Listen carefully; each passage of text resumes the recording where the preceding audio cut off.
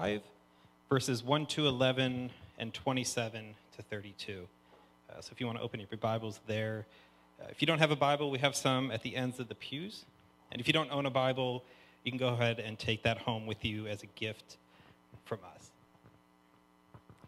So it's Luke chapter 5, verses 1 to 11 and 27 to 32.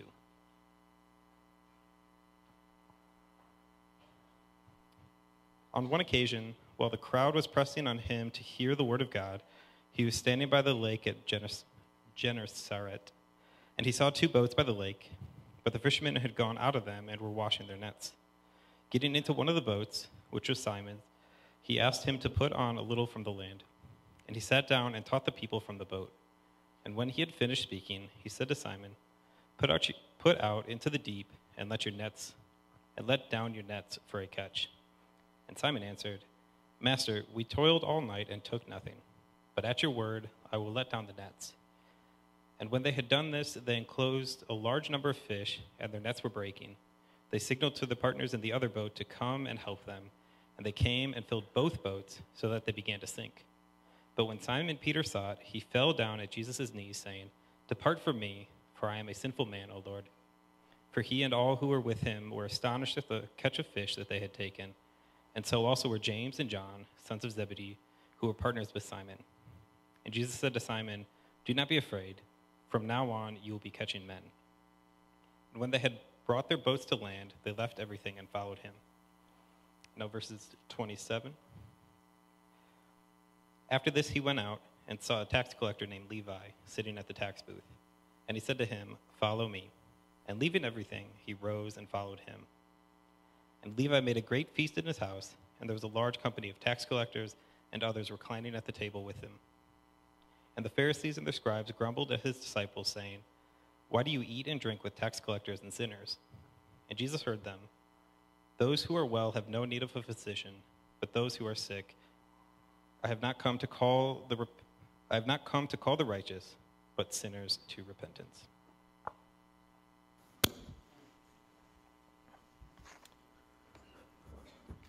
Thank you, Chad. Happy New Year, everyone. Matt, that couldn't have been a better connection to the sermon that God revealed. Serious question. Who started a diet for the new year? Just Matt, is that it?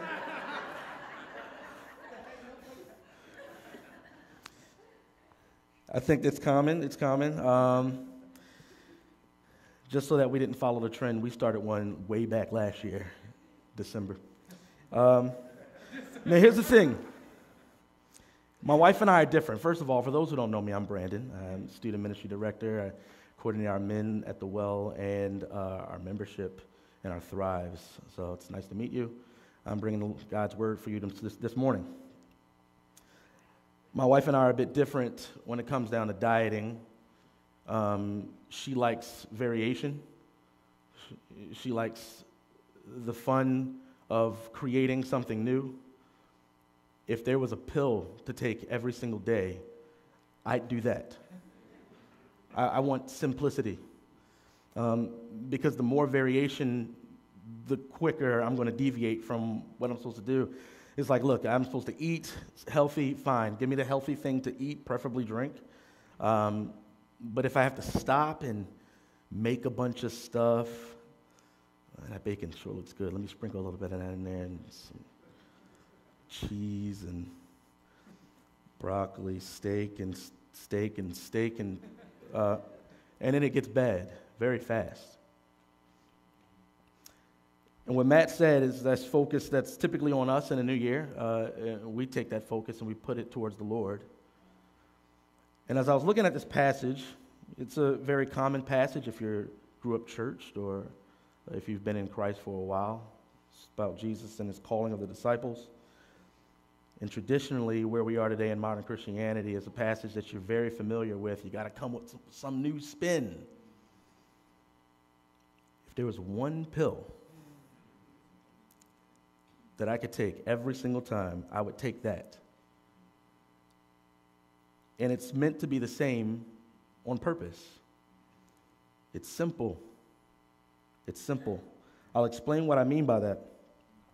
The thing about our following Jesus, as we state in our vision, following Jesus together for the good of the world, the thing about in general in modern Christianity is that there are a lot of needs for variation. Tula, this is not a shot at you. There's a lot of needs for variation. A lot of experiences, a lot of Christians have lived and experienced different things, and they write books about them. And what our role is to check if it gets whittled back down to the pill, or the one kind of supplement that you take, that same simple instruction of what it means to follow Jesus, because there are a lot of diversions, a lot of perversions of what Jesus says, and a lot of subversions about our mission as Christians. A lot of different things give you instructions about how to be a good Christian, and then before you know it, you've diverged into this legalistic mentality of looking like a good Christian because you do good stuff. Some people have gone even far enough to pervert Jesus' words and to therefore rebuke him, calling him racist or misogynist or whatever it is. And then we have some subversions where we take things that are very real, like Jesus' compassion and his call for us to be compassionate. And then as a result, we end up confusing charity with tolerance. Christian is meant to be charitable, kind, and compassionate. But we aren't called to tolerate everything. No. And then as a result of confusion, you go and you find the books and you read the books, and then it's like this book. It reminds me of like middle of college when professors are helping you out with resumes. Man, I wish there was one right way to write a resume. In engineering school, you have people who are going in the private sector, they're going into government, and all this other stuff. So depending on who you're talking to, you come up with a completely different set of instructions on how to write a resume. Some people, hey, paragraph form. No, line by line. No. Answer these questions. And it's like, look, you know what? McDonald's.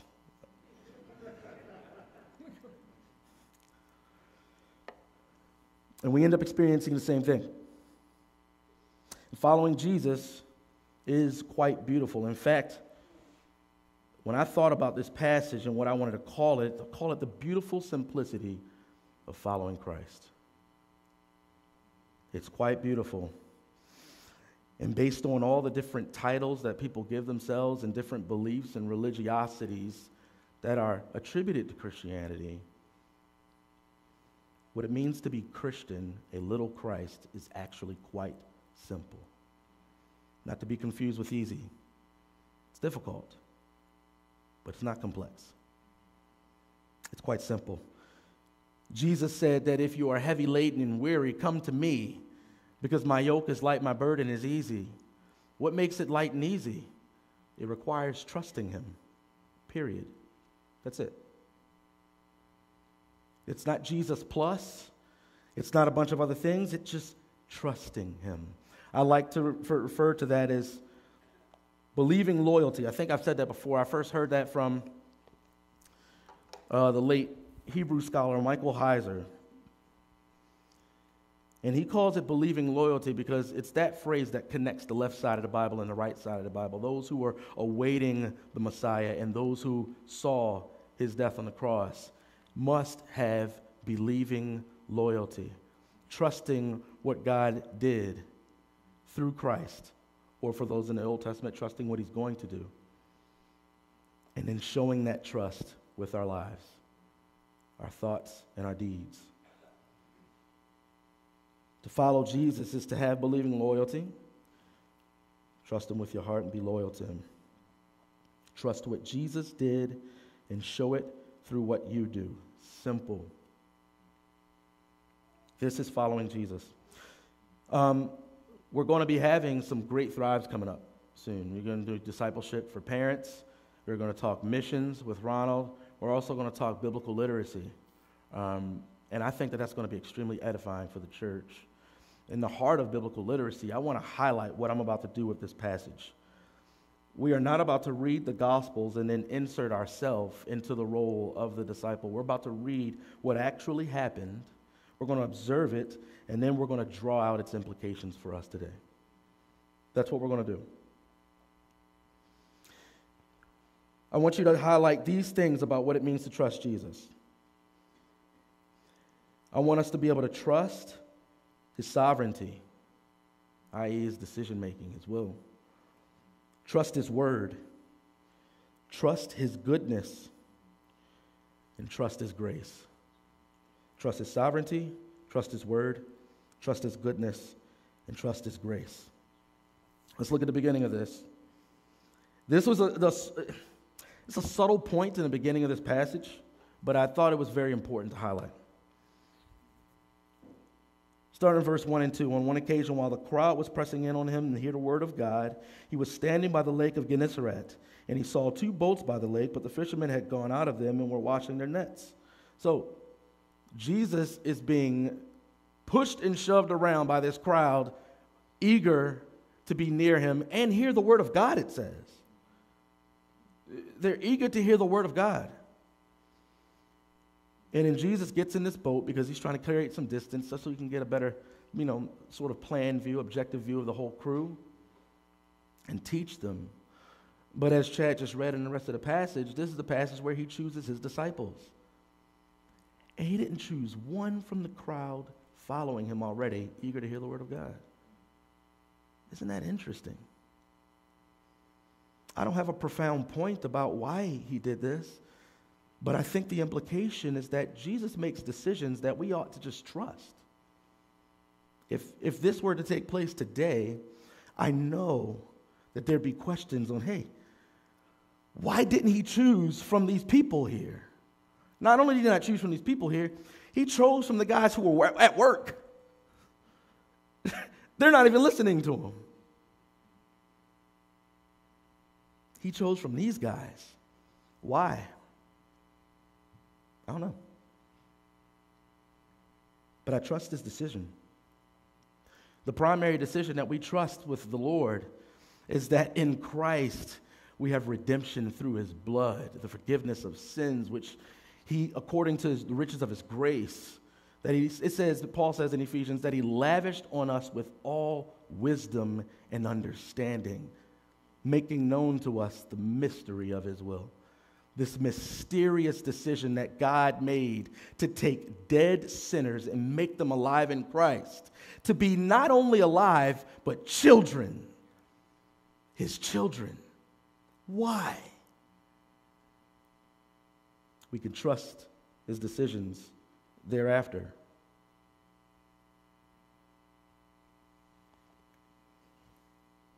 That's what following Jesus means. Let's look at verse 4, continuing on.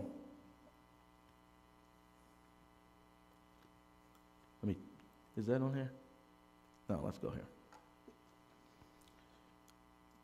Verse 4, and when he had finished speaking, he said to Simon, put out to the deep and let down your nets for a catch. And Simon answered, Master, we toiled all night and took nothing, but at your word I'll let down the nets. And when they had done this, they enclosed a large number of fish, and their nets were breaking. They signaled to their partners in the other boat to come and help them. And they came and filled both boats so that they began to sink. When Simon Peter saw it, he fell down at Jesus' knees, saying, Depart from me, for I am a sinful man, O Lord. For he and all who were with him were astonished at the catch of fish that they had taken. A few things for us to pay attention to in this passage. One, I want us to see that there's a difference between reverence, genuine reverence for the Lord, and this transactional expectation that we can all have at some point, where we see God's stuff, we can see what he can do for us, and we know in order to get what we want, we need to be close to him. That's very different from reverence. So first, before I get into that, highlight this. Jesus is done teaching. Then he kind of just turns to the guy whose boat he commandeered. And he says, put down your net. He tells Peter to do the thing he's been doing and saw no fruit from. He's been doing it all day. Not only that, Peter even feels free enough to respond that way. Look, we've been doing this all day. So no, that's not what he says. But at your word, I'll put down the nets. There's something beautiful about the freedom to address what you've been experiencing, the freedom to address that it's been disappointing, and still do what he says. There's something beautiful about that. And what ends up happening is Peter catches fish that he's never seen before. It ends up sinking their boat almost. And Peter's initial response isn't even, man, thank you. It's the thing he's been wanting all day. That's the only reason they're out there, is to catch fish. And they haven't done it. And Jesus gives him the thing that he's been wanting all along. And Peter's response is fear. And I think this can be lost on us in our society. Sometimes we can read this and be like, the response of the old guard with an antiquated response. And I think it's an accurate one. Just last week, I think it was last week, Matt highlighted a chart from the book, The Gospel-Centered Life, and he highlighted how an accurate reflection of the cross will naturally give you an accurate reflection of yourself and just how small you are compared to the cross. And it works invertedly. If you have a high view of self, you have a very small view of the cross, something simultaneously happens with that.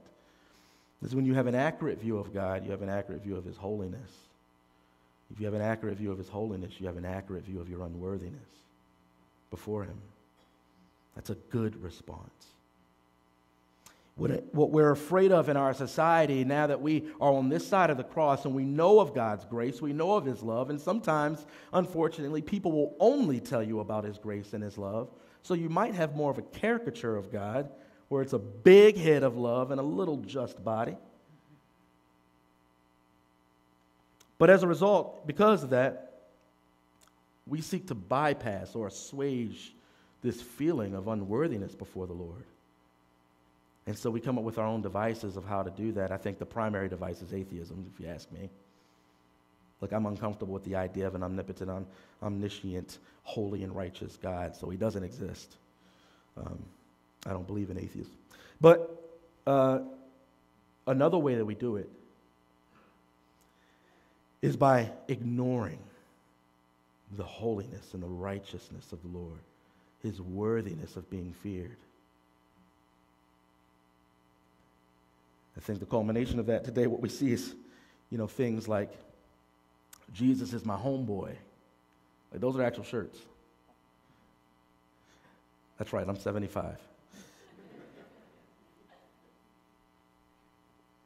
Or just the more simplistic form that Jesus is my friend. We have, in student ministry, we have D group where some of the students, we go out and we just dive deep into scriptures. We do life together. We talk about it, are honest. And I talked about what's the difference between Jesus being our friend and us being his. What's the difference there? I think this modern way of thinking regarding Jesus being our friend, specifically as a way to try to bypass or circumvent our acknowledgement of his holiness and his righteousness and his completely otherness, it bodes poorly when it comes down to showing how we reflect him, or our reflection and our thoughts of him. Tells us what we think of him. Here's an example. Who likes being hospitable? Who likes hosting people? Anybody like hosting? Okay, everybody take note. Whose hands are being raised? Go over to their house. I think that that's a gift in the church. It's a beautiful gift in the church. It's one that's, I think, overlooked, a gift of people who love to create a space of beauty and love for people to just have a small foretaste of heaven in their home, offering themselves and their generosity of their things to people. It fills them. Man, what a superpower. What a superpower. Now, imagine someone comes over who you invited, They come over before you invite them inside. They're dashed into the house, kick their shoes off. They jump upstairs, take a quick shower, and then come outside in the shower in the bathrobe. They jump into the refrigerator and grab something to eat. And the whole time they're doing this, you're just so happy that you're so hospitable, man, and you invited them, man. It's so incredible. And as a hospitable person who is more generous than most, I'm sure you aren't having a problem with the shower they took, maybe, or the food they ate. Sure, if they wanted it and they asked you, you would offer it to them. I think the thing that's probably lingering in your mind is, what do you think of me? Do you have any respect for the fact that this is my home? Or do you think that little of me to come here and treat it as your home without being offered the opportunity? I think even for the most generous person, you would feel belittled. And it's how we ought to see this when it comes down to Peter's response, which is an accurate one. It resembles Isaiah's response when he's in the divine council in the throne room, and he is like, whoa, I'm the unclean one. I don't belong here. And this is why we ought to trust God's goodness. Because we don't have to be the ones to try to assuage the fear, to ease the fear. Peter has the accurate response by falling to his knees. And Jesus has the good response of saying, don't be afraid. Come take a shower. Come get food out the kitchen. Sometimes we move away from a right view of God by trying to bypass the fear we ought to have and the reverence we ought to have toward him. We don't have the proper respect. And it can show in our lives.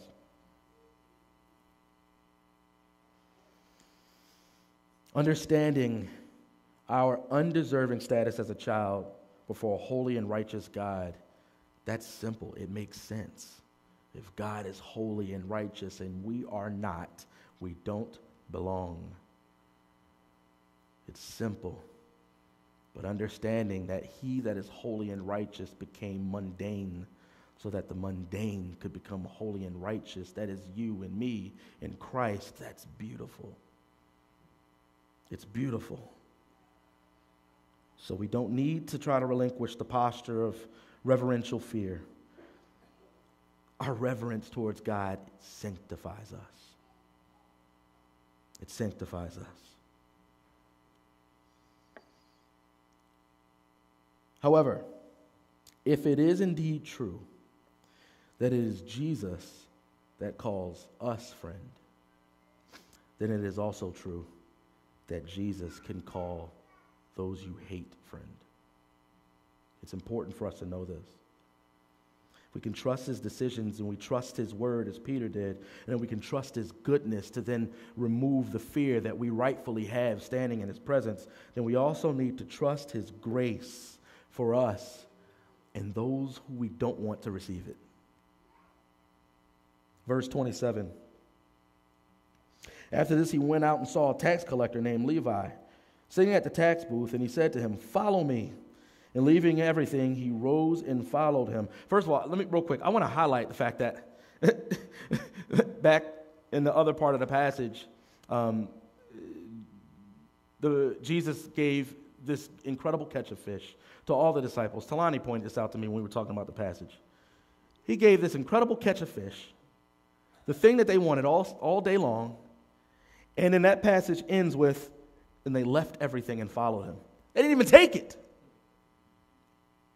They didn't even take it with them. Following Jesus is not following him for his stuff. It's focused on him. That's the only way you can be in this life, feel like you're lacking and still worship. Because you have him. You have him. So the Pharisees got mad. The scribes grumbled at the disciples, saying, "Why do you eat and drink with tax collectors?" And Jesus answered them, "Those who are well have no need of a physician, but those who are sick. I've not come to call the righteous, but sinners to repentance." Quick note, it's these parts of the passage of, these parts of the gospel sometimes that are, I think, wrongfully attributed to our lack of desire to let people know we're Christians. What do I mean by that? A common thing amongst all of us, more in some than others, but a common thread, especially in modern society, is becoming a Christian meme. Nobody wants to be that. Nobody wants to be that person that everybody makes fun of because we see the jokes. Even Christian comedians only make fun of Christians.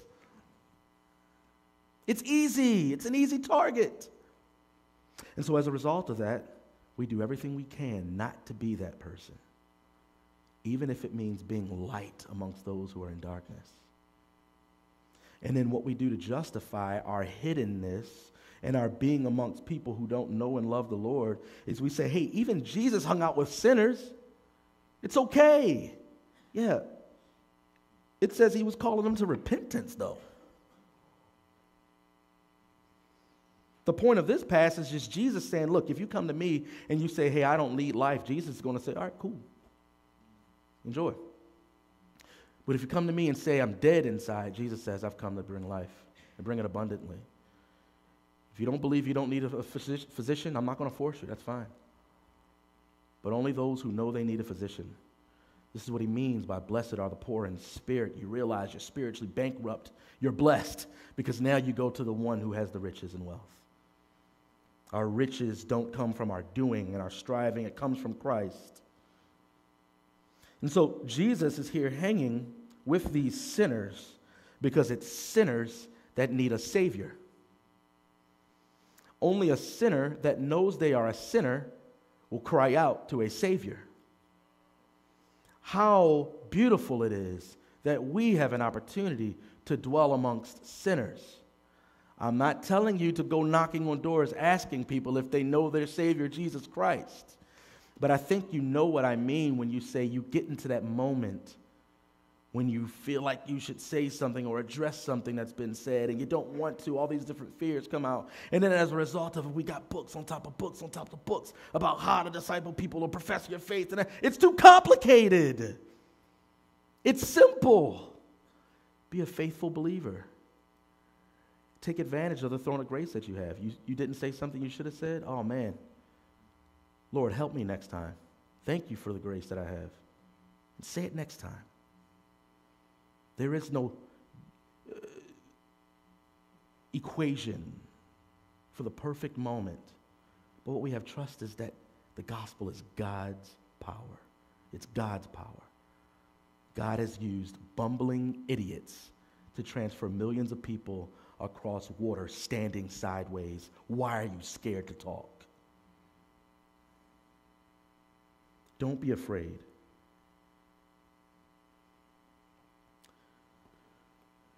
But the final point is that Matthew is jacked up. He's a jacked up dude. This is not just, tax collector. If you grew up in a church context, you know that's bad. But let me tell you how bad it is. They're traitorous. They could be a part of your own people, and they have joined the oppressors. I mean, that's big today. They've joined the oppressors in stealing money from the people of Israel, duping them to giving up hard-earned money to the great oppressive kingdom. They're serving the bad guys and living well because of it. There is no PR for them to spin it. They don't get on a show afterwards and say some nice platitudes. They know what it is. Look, it is what it is, man. I steal. But it pays. So everybody knows they're bad. In Jesus' response, I'm going to invite him. And the Pharisees and the scribes get disgusted at this because of something I think that we can definitely relate to. This idea of weaponized religion. This thing, a lot of people today, because of very real experiences, by the way, but have condemned religion. Meanwhile, religion is just a kind of a ritualistic, repetitious observance of something or someone. And obviously, religion of Christ is the best. But what ends up happening is that in our idol factories called the heart, we realize that religion does provide an opportunity for me to excel higher above some others. Whether practically or ideologically, if I can do all the right things while they really aren't doing all the right things, I'm definitely better than this person. Especially if in subtle ways I can highlight that they don't do the right things. What's perpetuating this is the fact that we have those people who belong on the channel 11s and 13s late at night who do these ridiculous things, who obviously would never get into heaven. I'd never do something like that. Thus, I'm better than them. And if it's not the channel 11s or whatever channels these news things are on today, then it's our politics. And it's the people who are the bad guys who help to accentuate your righteousness, highlight your good standing before God. There's a difference between being a light that dispels lies and trying to pose as a light that's, deserving of being light because you earned it, because you're so light. And you've always been light. And these people could never be light. The light's been given to us. This is the heart of Jonah. God calls him to Nineveh, the short version, and Jonah doesn't want to go. Why doesn't Jonah want to go? Because Jonah knows that God is gracious and slow to anger. And I don't want your grace and your compassion and kindness to go towards these evil people. I don't want them. How could you take the grace and loving kindness that you so graciously bestowed on me and give it to the people I hate? It's because that's the only grace God gives. He only gives grace to those who don't deserve it. This idea of fairness that we have today, it's not an accurate one. It's not an accurate one. Heaven will be the most unfair place in the world, in the history of existence. The most fair place will therefore be hell. All who dwell in heaven won't deserve it. All in hell will.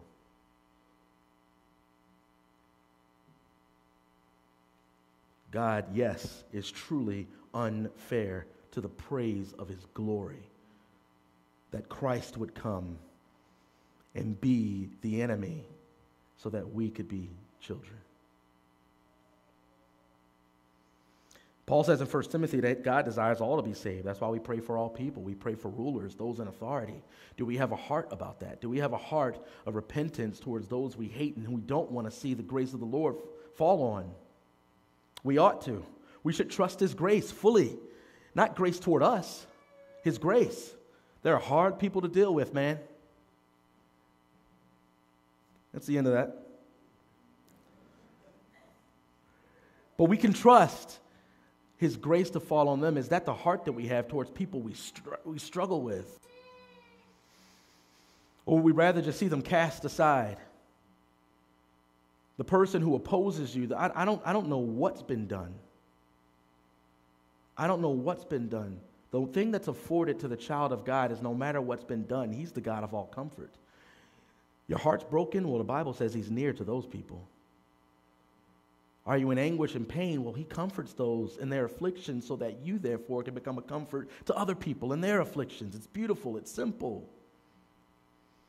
And the thing is, when we come across that person, that one person, or two, or three, do you have a heart for them to know that comfort, to know that peace, to know that insight, that clarity, that salvation?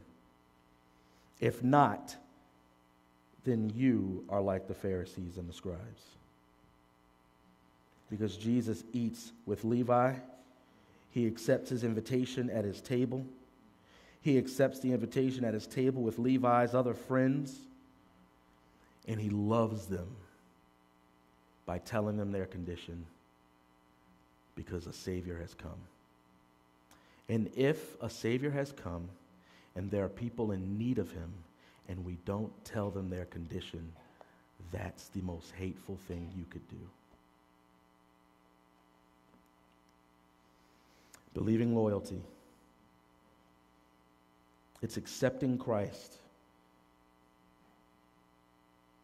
And by accepting Christ, it's trusting Christ. Trusting him as Savior. Yes, you're a sinner in need of a Savior. But it's trusting him as Lord. Trust his decisions. Trust his word.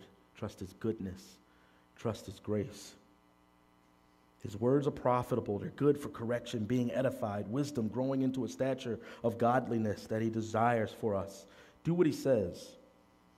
Trust Jesus' decisions made with all wisdom and understanding. And if you find yourself in a place where you just don't get the decision he made, know that he works all things for the good of those who love him and are called according to his purpose. Because he loves you. Maintain a healthy posture of reverential fear. You don't have to try to circumvent the fear. Jesus brings joy in the midst of that fear. We have a great high priest who sympathizes with our weaknesses, which has now opened up a throne of grace that what? We walk where? Confidently. We go to it confidently, not arrogantly, confidently, knowing that this holy and righteous God, in whose presence I don't deserve, calls me child and has given me a spirit by which I call him Father. Confidence. Trust his grace for you and your enemy. The same grace that grants you a seat at his table can grant your enemy one too. Pray they receive one. Let's pray.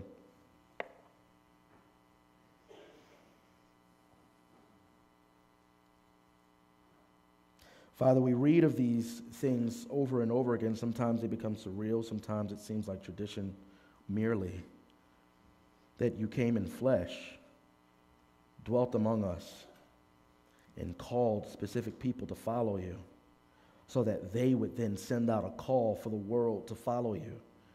And now here we are in 2024 with a desire to follow you. Father, bring to our eyes the beautiful simplicity of what that is.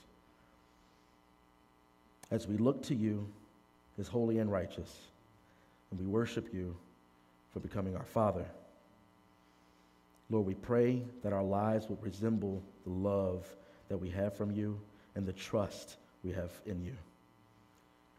And we pray that those who may revile us because of it, those who have done wrong to us in the past, we pray they would know it too.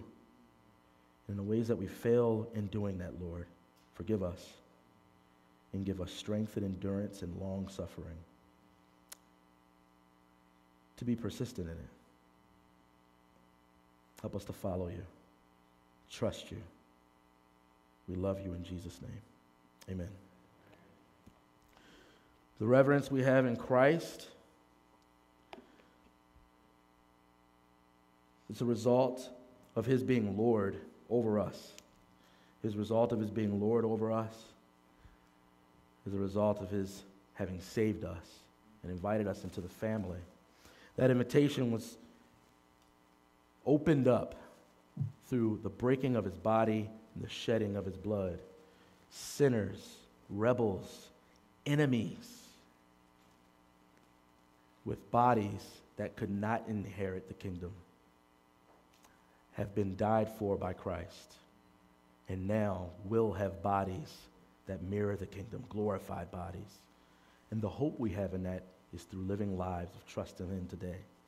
We're reminded every single time we take this that Christ's body was broken, that ours would be glorified, and his blood was shed, that we be cleansed.